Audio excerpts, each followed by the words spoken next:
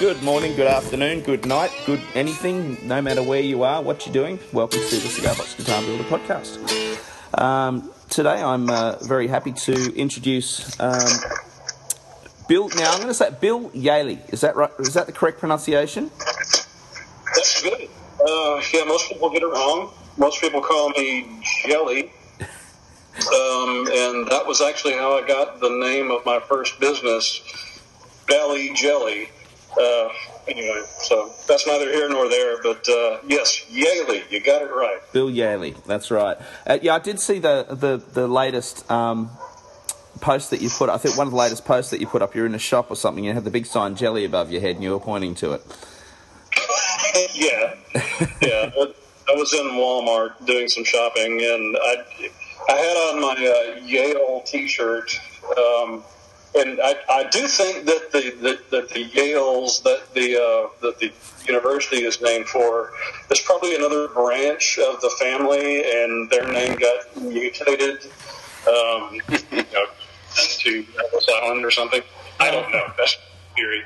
So there I was, Jehle in a Yale shirt with jelly up above me. So it's all in good fun. That's it.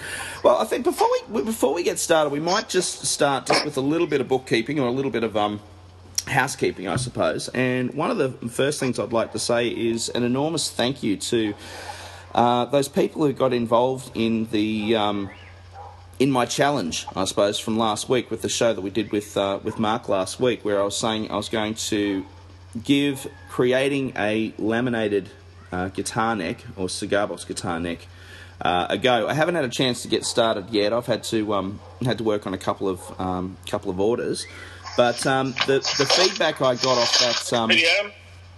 I've got a couple going there. Oh, yep. Oh, beautiful. The Mark's just showing us good radio at the moment, where we can see some fantastic pictures. Chuck some pictures up, Mark, as you go. That'd be great. But the feedback I got from some people out there was absolutely brilliant. Like, I think we had something like 30 something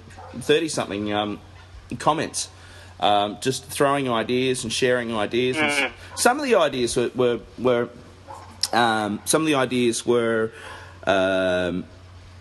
people weren't agreeing, but the thing that I was really impressed with was the fact that, as with I think the cigar box guitar community and many people out there in the standard guitar building community, there's a lot of give and there's a lot of understanding between people, and I was actually really impressed that the disagreements were done so beautifully. So well done, everybody. Thank you so much. Personally, I'm not a fan of polyurethane. I've used it on a few builds, and I must admit I don't know. I haven't bonded with it, if I can use that term. I haven't actually bonded with it yet. So I do. There you go. I got one chuckle. Come on. All right. How you doing there, Mark? You all right? You still with us, mate? So.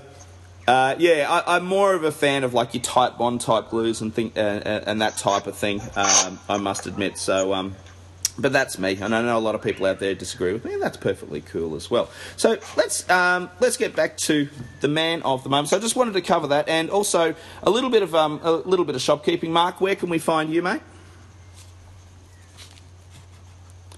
I think Mark's gone to sleep on us, or he's frozen.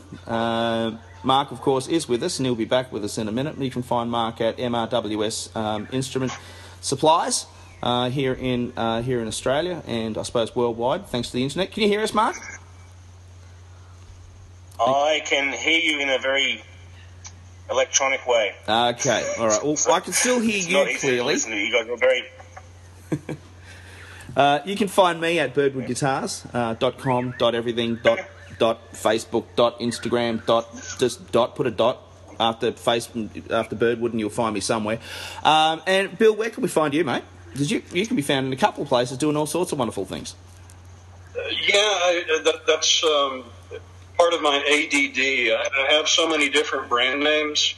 Of course, I've launched the new site, the arseholeamps.com. You can find me there. But the mothership of all those websites is cigarboxguitar.org. Cigarboxguitar.org. Org. I always want to go somewhere else with that, but let's not. Orgy. Yeah. See, you went to that place that I wasn't going to go to. I'm looking forward to hearing some Mark interviews. If there was a line of decency somewhere, we passed it. Okay. Oh, we do that all the time. This is called Australia. We're always beyond the line of decency here. Yes, you jumped in on me on. I was actually going to ask Bill a question. What's with your asshole? What's the spelling? And for those people who don't know what I'm talking about, I'm talking about Bill's creation of some fantastic little amp. Can you tell us about what you've been doing with these little amplifiers? Yeah, and I didn't plan this at all, but here's my little mini stacks here. People in the States they don't use the word arsehole, but I've got plenty of mates there in Australia and in the UK. And I just kind of picked up arsehole from my friends. But one fellow in particular, now this is years ago, he had a Marshall stack, right? And he started fiddling with the letters in Marshall, took the M off, shaved down the A a little bit, and reduced the size of that last L. So it went from being Marshall to arsehole. Of course, it was hilarious. And anyways, fast forward about 15, 20 years now, and I've started playing around with multiple amp setups because I've lost most of the hearing in one ear, and so you might think, okay, yeah, I'm playing with more amps to make it more loud, but that's not really the case. What it does is it allows me to have one amp focus on the low frequencies, and I can have the other amps boost the highs and the mids. So it winds up being a real spread spectrum, and it sounds really good. And of course, playing around with these little amps, going all around the moon here to describe this. But anyway, playing around with multiple amps, I decided to try some of the stuff that I learned on my main amps, which are out of frame. I don't know if you can see those. Anyway, so experimenting with the small amps, I was able to get still a pretty good sound. And I had to put arsehole on them because they look like a little Marshall, So this is a nod to my friend from so many years ago, and it stuck. I mean, because the question usually Bill, what's up with your arsehole? I can't stop with my arsehole. Look, I wear my arsehole out in public, and so it's a joke that has its own sort of marketing appeal. Yeah. Because it's it's kind of like a fart joke, and fart jokes are always funny. Always. The thing that I was impressed with was that, because I've got a couple of those little amplifiers, and I tend to use them. I tend to use them in the shop, and I call them. When I plug in a guitar and I test a guitar, I usually do it, and I'll do a little video just to kind of throw out there, and I'll call it my not quite a Marshall. But the tone that I get out of it's nothing like the tone you're getting out of these. The tone you seem to be able to pull out of these is very saturated. It's quite harmonic as well, which is interesting, because those little amps by themselves, they're quite dry. and they really sound and I think that's got to do with the tweaks and the mods that you do to them. And then when I looked at the price that you've got them on the website, that's crazy, man. It's like, you know what I mean? Like, it's for the two. What is it? 60 American for you're charging $60 American for the two plus postage. Is that correct? Right. And it feels kind of weird to buy cheap amps, make a few simple mods, well, simple to me, and then add to that and sell it again.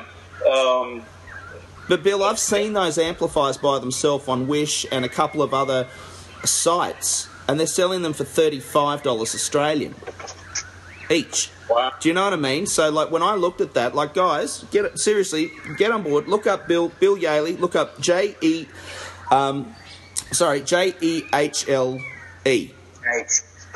Correct? Right. So, Bill, get on there, have a look, friend him, go on there, look at the website, and I'll tell you what, mate, if you don't get inundated with orders for these little corkers, I'm going to be very surprised, because they're great. But you're only doing limited run, aren't you? Well, limited run in the sense that I have to order a bunch of them, make all the little modifications, and put them back together. So I don't have a manufacturing deal or anything like that. It's just me and a soldering iron, Just a bloke in the shop, basically. Yeah. Yeah. Bloke in his shed. So, well, that's wonderful. Notice how I'm using different words, Mark, today. I'm not using the F word. So, I mean fantastic, people, not the other F word. So, I'm trying not to use that word. So I said wonderful instead. I went back and listened to one of my episodes, and I think I said the word fantastic around about 20-something times. So, I'm trying to move on from that. I'll get over it. I'll be okay. I'll start using the word fantastic. I overuse the word awesome. So I'm like, wow, that's awesome. I use awesome all the time. I use it all the time. But I think it works. It's one of those multi-words. Like, how are you feeling? Awesome. Well, oh, that's a horrible cold you got. Yeah, it's an awesome cold. You can use it positive, negative. It's got so many different meanings, Let's get back to the man of the hour. So, with the amplifiers, that's obviously not all that you do. Now, the thing, or the place that I know you most from, is actually, I'm a bit of an avid fan, because you're a book writer as well. You're a researcher and a book writer, and two of your books sit very proudly on my bookshelf. Unfortunately, at the moment, you're sitting next to Jamie Oliver, but we'll get over that.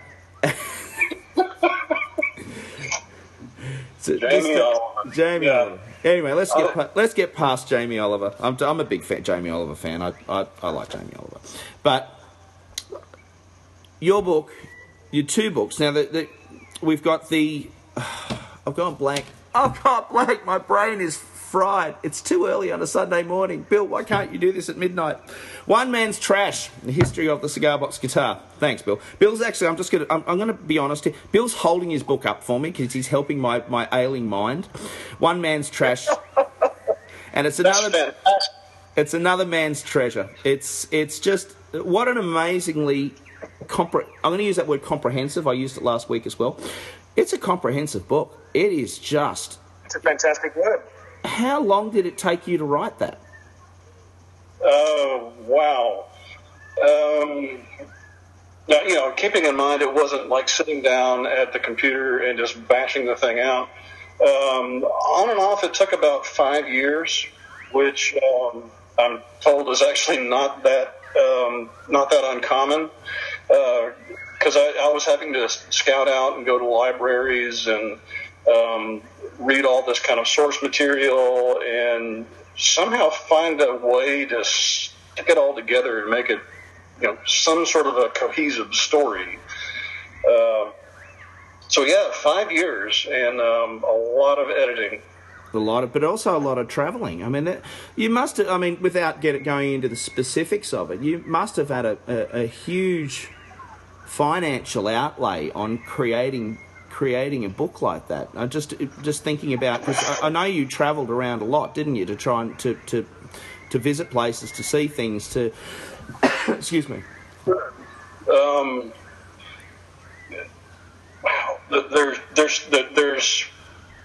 a lot of different avenues that I could take with that answer. Mark has gone sideways. He's gone sideways on us. I've got to try and record these video calls as well somehow down the line, because the video calls are I think quite funny. Anyway, sorry, we digress. I apologise, Bill. Yes, we digress. Fantastic, awesome story. I did travel around a lot. Went to the Library of Congress up in Washington, D.C., found a lot of stuff around the New England area. Of course, what's kind of convenient is that the size of the United States back 150 years ago, it was all on the East Coast. Everything else was in the territories. We're still there. We're still there. We're all on the East Coast, apart from our friends over in Perth and a couple of little, well, let's say Adelaide, but no one includes Adelaide. I'm kidding, all the people in Adelaide. We love you.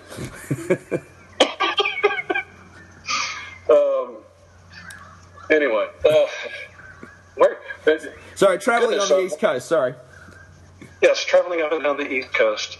I think the farthest I had to go away was to Hawaii, and I got a chance to talk to the Kamaka family about the cigar box ukuleles made by Sam Kamaka Jr.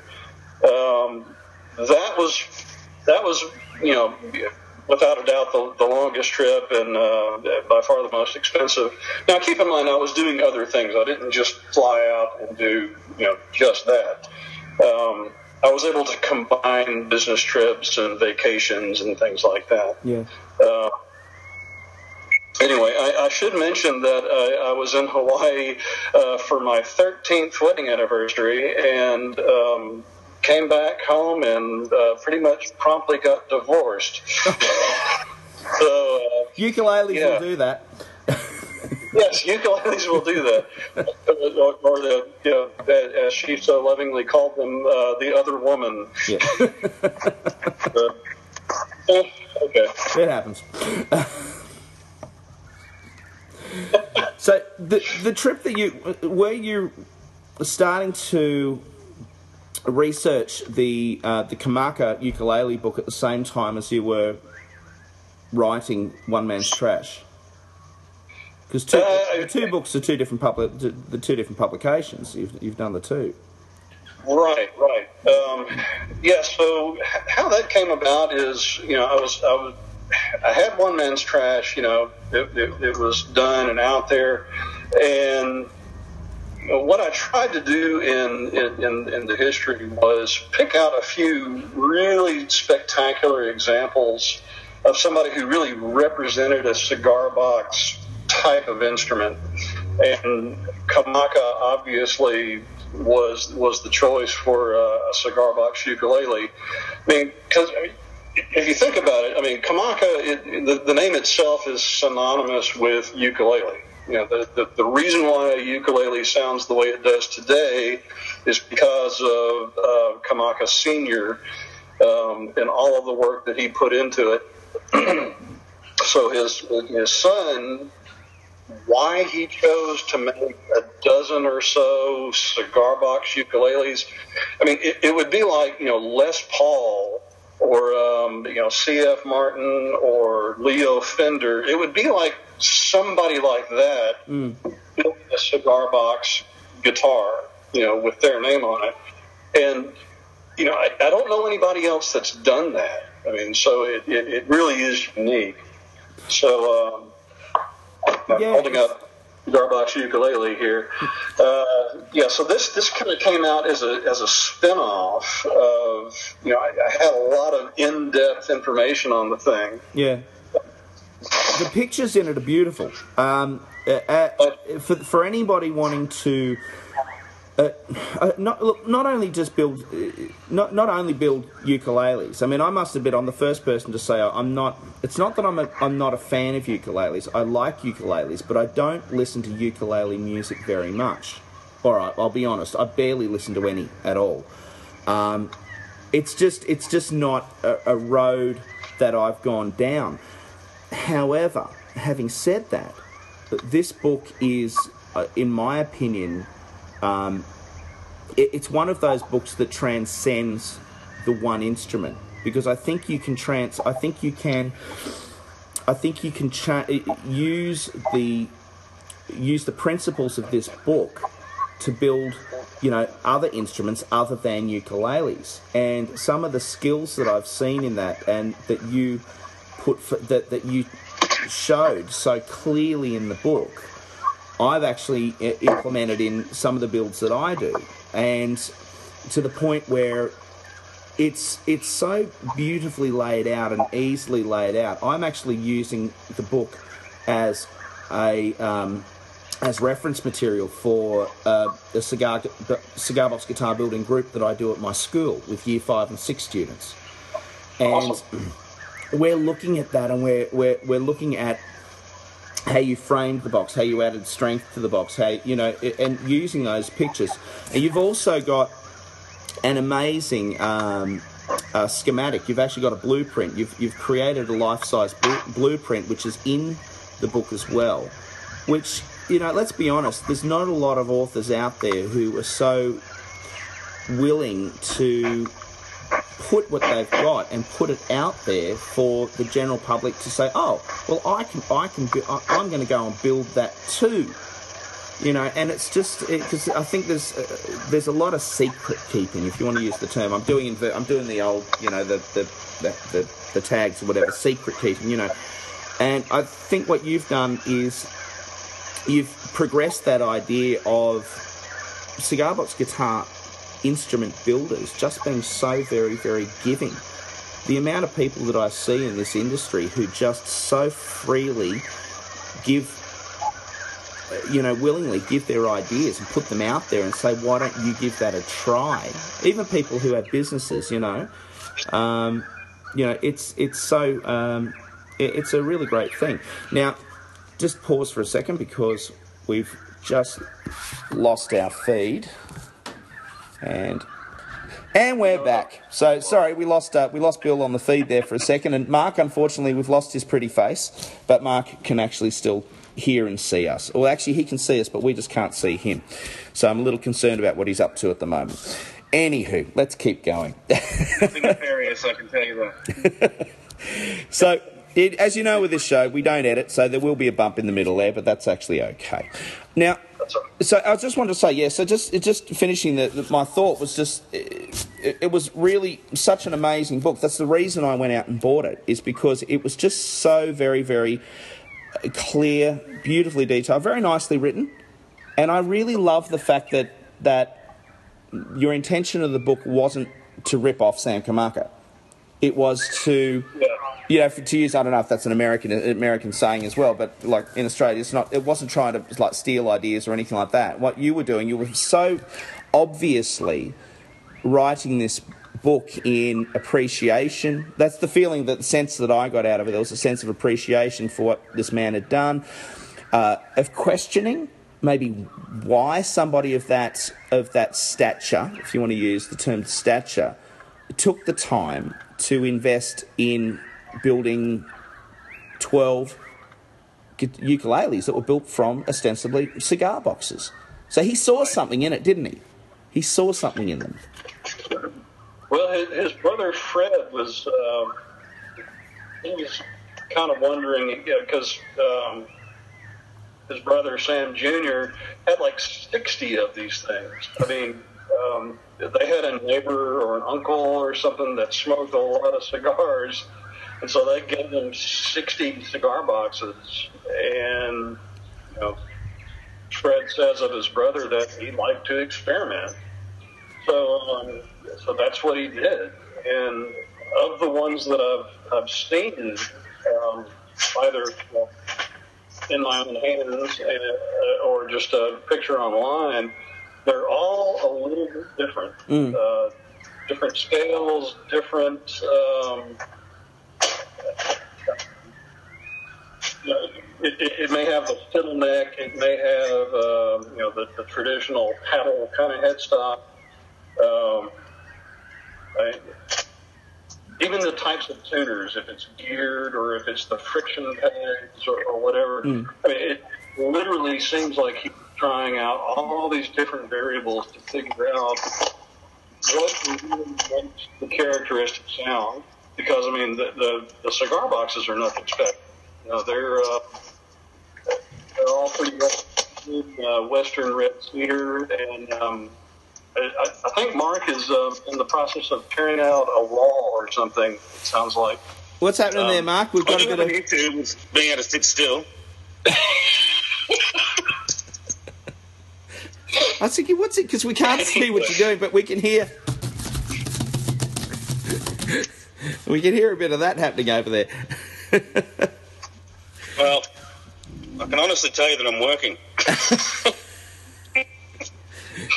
I didn't mean to.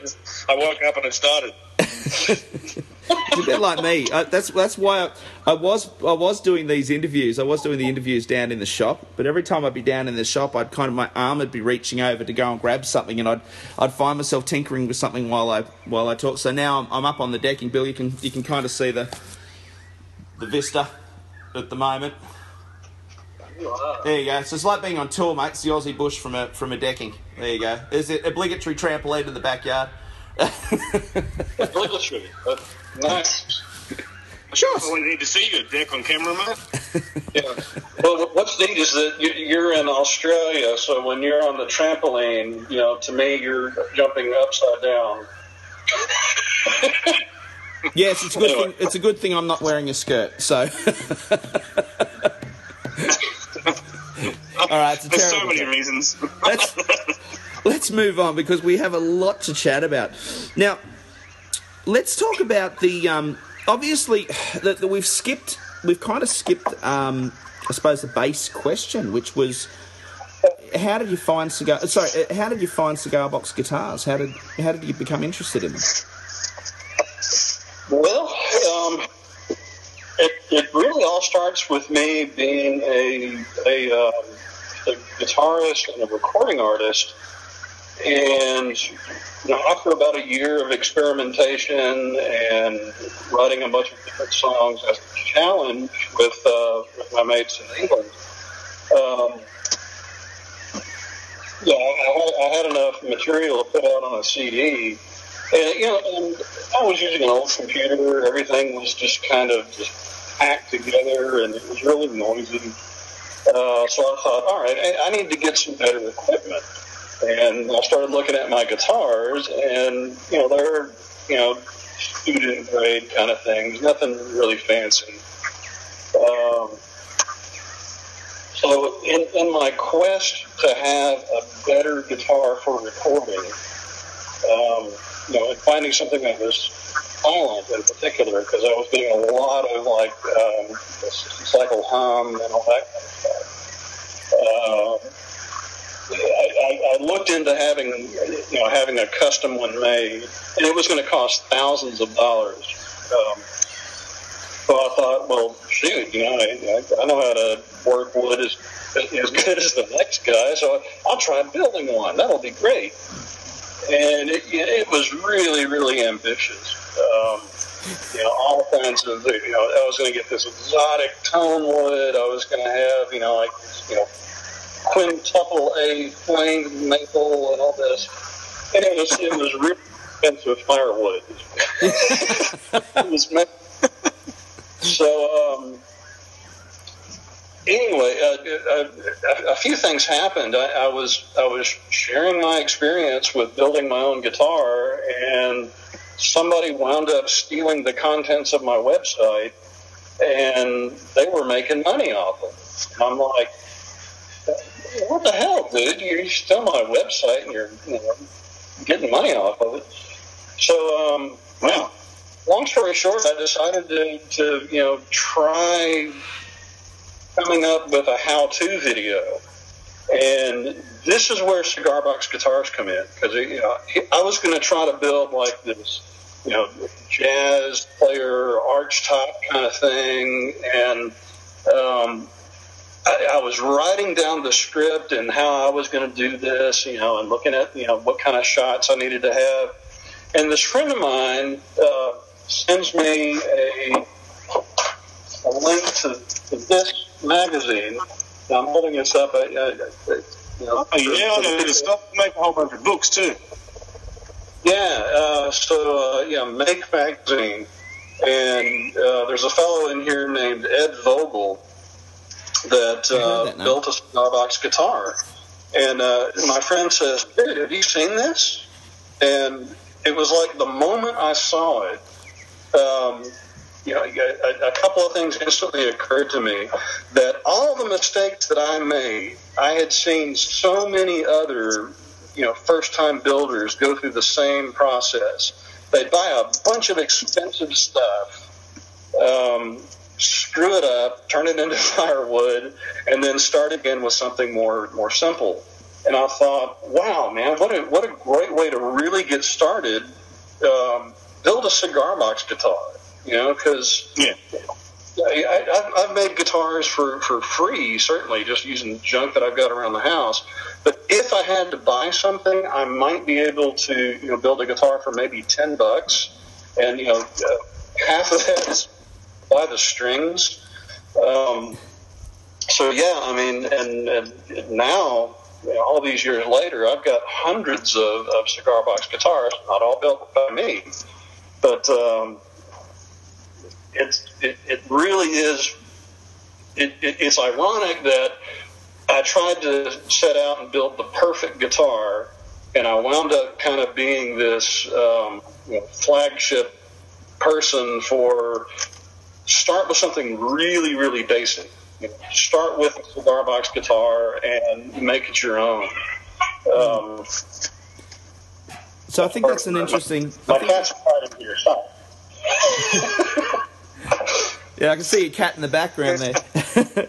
I was worried about. I thought he was going to knock over Stonehenge in the back there. Your arsehole amplifier Stonehenge setup. So I was just imagining. I had all of these. Oh God, what's that show? I've gone blank. What's this? Oh God, The English show from 1983. The movie. Oh my God. The Black Album, the original Black Album. The one that Metallica ripped off. Sorry? Spinal Tap? Spinal Tap. Oh, God. Oh, God. How could I forget Spinal Tap? Oh, my Lord. All right, I'm going to have to go. I actually have the album. I'm going to have to listen to that album today. I'm going to have to rock out the Spinal Tap. Oh, my God. Stonehenge, where the demons dwell, where the banshees... And they do it well, yeah. Stonehenge, where a man is a man and the children dance to the pipes of Pan. Oh, God, it's all coming back. It's like a horror movie in my mind right now. Okay. I need a coffee. This brings I always like Big Bottom. Oh, that's a great song. I loved. I absolutely adored. What's his name? Don't get me to do names or anything today, okay? It's just shocking. The guy who does the voices for The Simpsons, and Derek Shearer. Yeah, right. Shearer. That's it. With the bass and the handlebar moustache and the whole thing. Oh my God, that is just for young'uns out there. If you haven't gone and seen Spinal Tap, you haven't lived. Okay, you got to go and see Spinal Tap. All right. Anyway, this brings us to the museum. Because for a man who had absolutely no knowledge of cigar box guitars up until he read a magazine, then to become so enamoured with them that you're now the proprietor of a cigar box guitar museum now, I believe. Yeah, funny how that happened.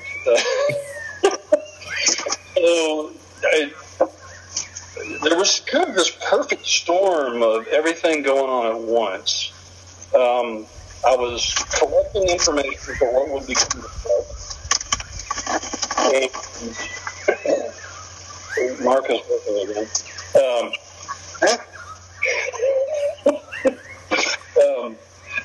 I was collecting information for the book, and putting my feelers out there. And anybody who's in the know of cigar box guitars, you're eventually going to know the name Shane Steele, right? Who? So I started talking to Shane. I'm kidding. Such a kidder. Yeah, so started talking to Shane about the history, and he's like, "Man, I've got all this stuff. Let me send you a couple of things." And through the course of the conversation, he's like, "Really, man, you're the guy that needs to own all this. You're the guy that needs to write the history book. I'm going to send you my stuff," and we negotiated a price. So I bought the beginnings of what became the collection I have now. I got that from Shane. Wow. And there's books, there's posters, there's recordings. Of course, there's a whole ton of cigar box fiddles and ukuleles and guitars and marimbas. So I suppose the question I've got is, so you were saying you've got the recordings. You've actually got recordings. Now are these original recordings from like the 20s, 30s, going back to that time?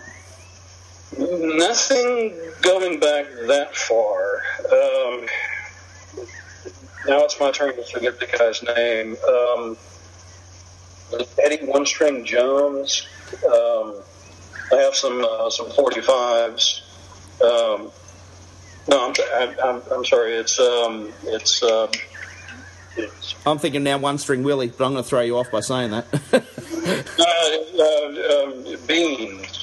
Beans Malone or something like that. It's in your book. It's in your book. I'm sure it is. So, wow. That's all right. Maybe if a little later, if you remember it, I'll put it in the notes. I'll pop it in the notes. Yeah.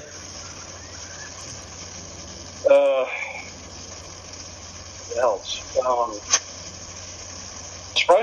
I'm surprised you didn't ask me about the curse of the Cigar Box Guitar Museum. Hang on. I'll get my notes. Hold on, just getting my notes. Note number 17. Can you tell me something about the curse of the Cigar Box Guitar Museum? Yes, I can. It seems like it's kind of like the Hope Diamond. According to legend, anyone who's owned the Hope Diamond has died some tragic death. Well, I mean, the curse of the Cigar Box Guitar Museum isn't that bad.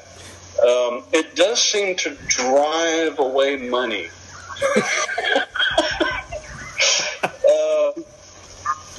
And it kind of started off as a joke, but then it kept coming around. Shane had this collection built up, and he sold it to some people in West Virginia, and they had it on display for about 6 months, and then they had to file bankruptcy. And they just gave it back to Shane. And so Shane had it again, and I'm not really sure what happened, but there was some kind of ultimatum. It's like it's either me or those guitars. So Shane agreed, and of course, then the whole thing with Hawaii and getting served divorce papers happened. I was living in a hotel for a while. And then I had a show that was scheduled in my hometown, and it's like the week that stuff goes on display. It was Sorry, I'm going to hold you there. Sorry, mate. I'm just going to hold you there for a second because we've got and we're back. Sorry, we just had a little bit of an audio issue, but it seems that we're all nice and clear again now. Sorry, mate. If we can go back, you were just saying that they sent all those goodies back to Shane, and then you got back from holidays and things went a bit pear-shaped with the missus, and that's where we're up to. Okay. And let's see, I had arranged to have the museum go on display at a Carnegie Visual Arts Museum. And I did warn them that there seemed to be this curse of the museum. But like the week before, or like the month that it was all going on display, a lady was arrested for like embezzling money from whatever grant money or stuff she had coming in. So it was really odd. It's a peculiar situation, isn't it? It is, and I kept thinking this is a little bit too coincidental. That it seems like whoever has custody of the thing, some big financial cock-up happens. So now, do you just keep it in your house in the attic now, or is it where it does it actually? Is there a physical place where people can actually come and view the instruments? Well, it is. It's in a room in my house. Yep. The cats are not allowed to go there. And I do think one day it will have its own place. And people can come and see it. Of course, people that want to come see it, I just go ahead and invite them into the house, and it's not museum quality display, but everything at least out.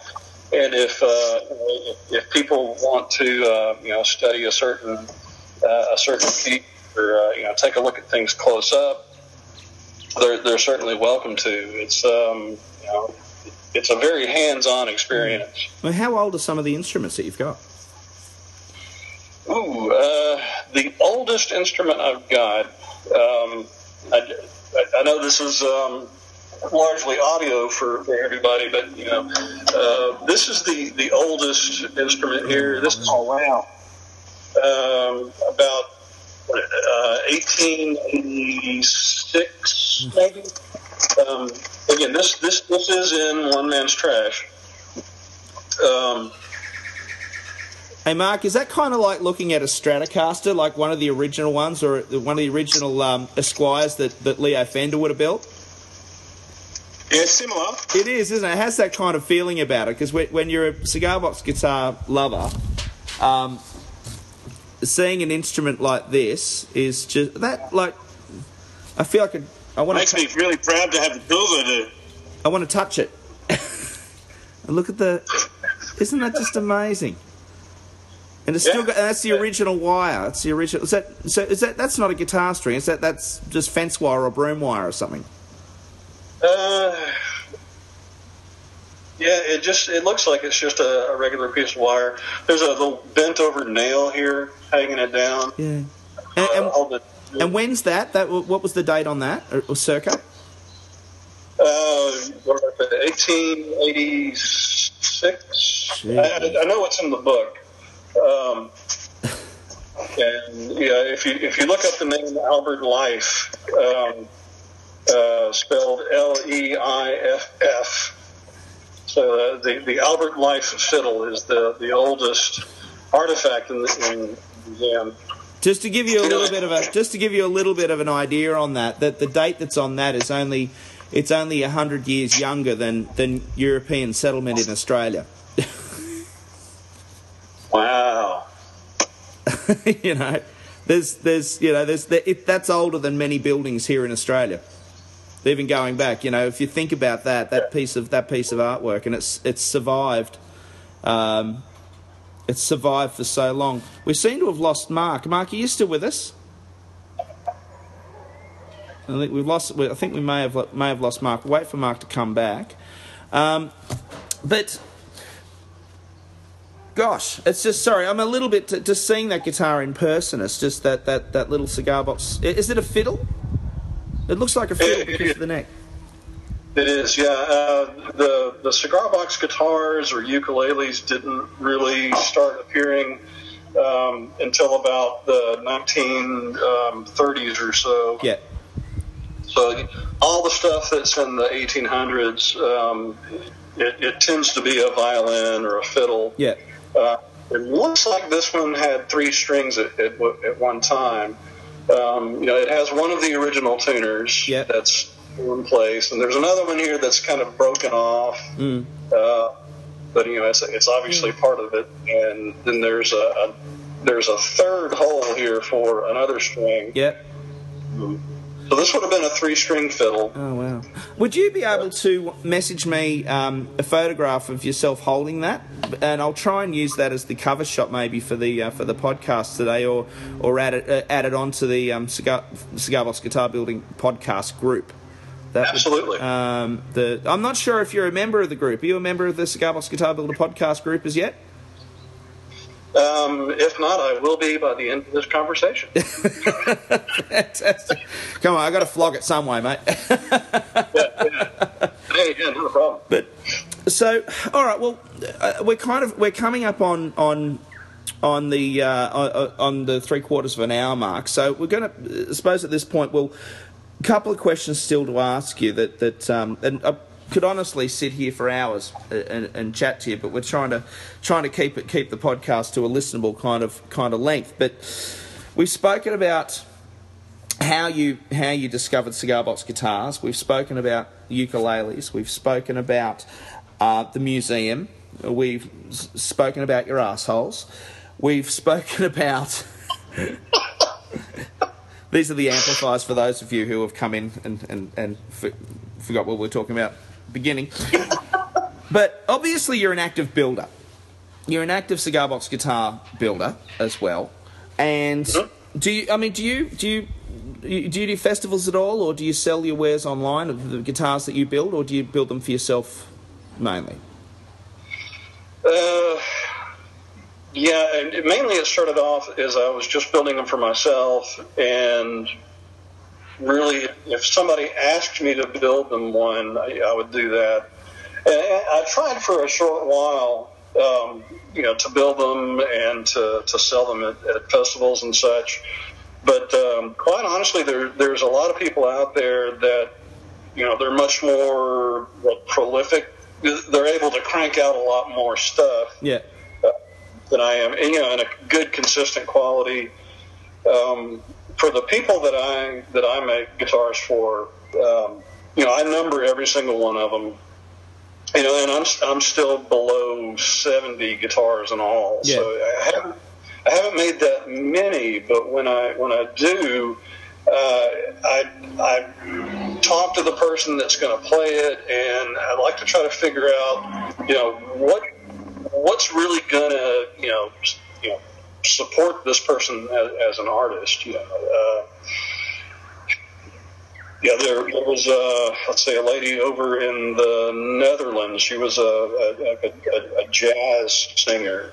So I took a lot of cues from my conversation with her, and I tried to build it with like these kind of like 1920s or 30s cat's eye sound holes, and anyway, it was a much more of a mellow kind of instrument for a jazz player.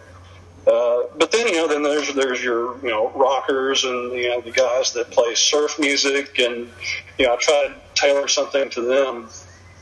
So anyway, I'm slow and I'm meticulous, and I try to build the guitar for an individual. And I always try to keep something in mind that, I want this guitar to last 100 years. Yeah. Which is crazy because it's a cigar box, and, it's packing material, But you can see, you've got one there that's lasted in its present state for for over 130 years. That's older than any solid body electric guitar, and it's still, whether or not it's playable. It probably wouldn't be, I would assume, without interference, modern day interference as in new bracing or things like that, which obviously you don't want to do because you want to keep it in its original state. But I suppose the other question I wanted to ask then is piezo's or magnetic pickups? What do you prefer?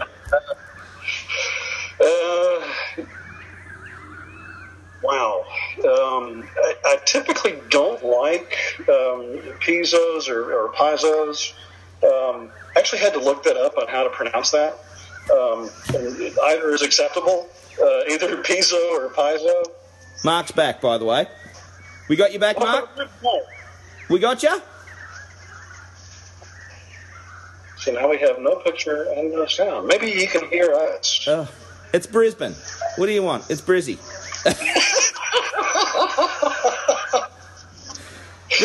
I got to admit, Brisbane's like this big, and I come from Caloundra on the Sunshine Coast, so I'm allowed to say this. But Brisbane's like a great big old country town. It's like it's the one place in Australia where you can it's so friendly, and it's just such a lovely city, Brisbane. I got to admit, it's a lovely city. And they're scared. Yeah, but things are a bit slower in Brisbane, right, Mark? He's still with us.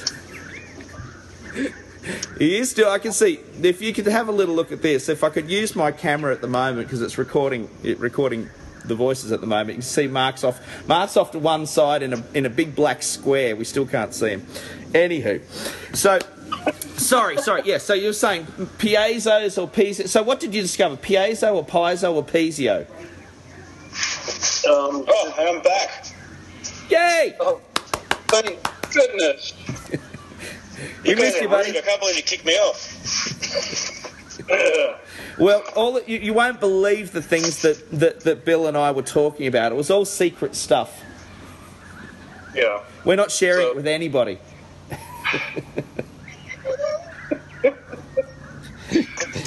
So, meanwhile, back in Piezo Ranch. Yeah. I typically don't like them that much because they're notorious for really, really bad feedback problems. However, there are a few people that really seem to know how to make them work, and they're able to pad them or somehow take off that ice pick in the ear sound that they have. And really one of my favorites is it's a weed whacker bass. And it has a piezo disc in the bridge, and these gigantic weed whacker strings, and it sounds fantastic. Oh wow! We call them whippersnipper strings, right? Whippersnapper. Yeah. Whippersnipper. Whippersnipper. Whippersnipper. So in Australia they're called whippersnipper, but being that at the moment currently 65% of our audience is American at the moment, I thought I'd let that one fly. So, all right, we're going to finish up. We got the last 50% of my marriage is American, right? I let it fly. We got the last two questions for the podcast for today. All right. Gosh, this has been a fun podcast. I've really enjoyed myself doing this one today. It's been great. Most of the other podcasts have been complete crap. Thanks, No, man. they haven't. Awesome. I'm just kidding. So, here we go. Question 1. Fast finish question. Top tip for builders. New builders or older builders, whichever. Oh, goodness. Top tip. Definitely don't be afraid to make mistakes. Any kind of cuts or anything you can get stitches. Keep your fingers attached to your hands. Eye out, and common sense kind of stuff like that. So that's my tip. Get out there and be dangerous. All right. Now, and question number 2, last question for today, fast finish question. What is your secret weapon? I can say it. I can answer that now. Your asshole. He's an asshole. Yeah. Actually, no, I will say that my secret weapon is that, I like to hide electronics in the guitars. So this one, it has like a stereo output jack, and That's this one well used to loved. have a second pickup. It used to have a second pickup hidden in here, and if I use a stereo plug, I can do other things with that. Here's another example. This guy's got 2 pickups. There's a single coil up here that's just getting the bass strings, and then it's got this cheap 1970s humbucker. But anyway, it's only got the one stereo output jack. But if you look at it, if I'm playing it, I've just got one cable in there, and it's got all this extra noise coming out. Oh, fantastic. That's great. Isn't that awesome? That's awesome. That's awesomely fantastic. Well, Bill, it's been an absolute pleasure chatting with you today. And that's it. I've got to admit, bring that back up just because I want to. This is a 6-string guitar. This is the one that's actually in. I've got this. This is actually in one of the book by David Sutton. Is that correct? Yeah, it is. He did photograph this. Yeah. I originally got my start before I started writing the books. I did the how-to video, and the second video that I made, it's by far my favorite video, but it's the one that sells the least. Always the way. Yeah, isn't that amazing? And this is the one with the comb. Is this the one with the comb nut?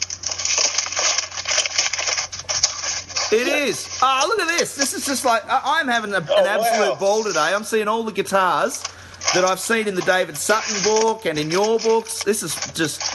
You got to send me some pictures of these, mate. You definitely got to send me some pictures of these. That's so cool, man. Bill, it's been an absolute pleasure.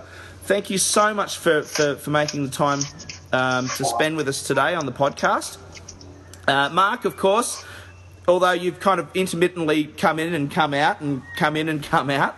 That's how I roll, man. That's it, man. It's been lovely not quite seeing your face today. But so just a final little bit of bookkeeping before we go. Again, look, a huge thanks to all of the new people that have been signing up on the Cigar Box Guitar Building Facebook group. Please get out there. If you listen to the show, spread the name of the show, get it out there. We are nearing 2,800 listens to the podcast, which is just incredible. It's been a huge jump of people joining, getting almost on. The population of Australia. It almost is. I think it's something like it's 50% of our entire population here.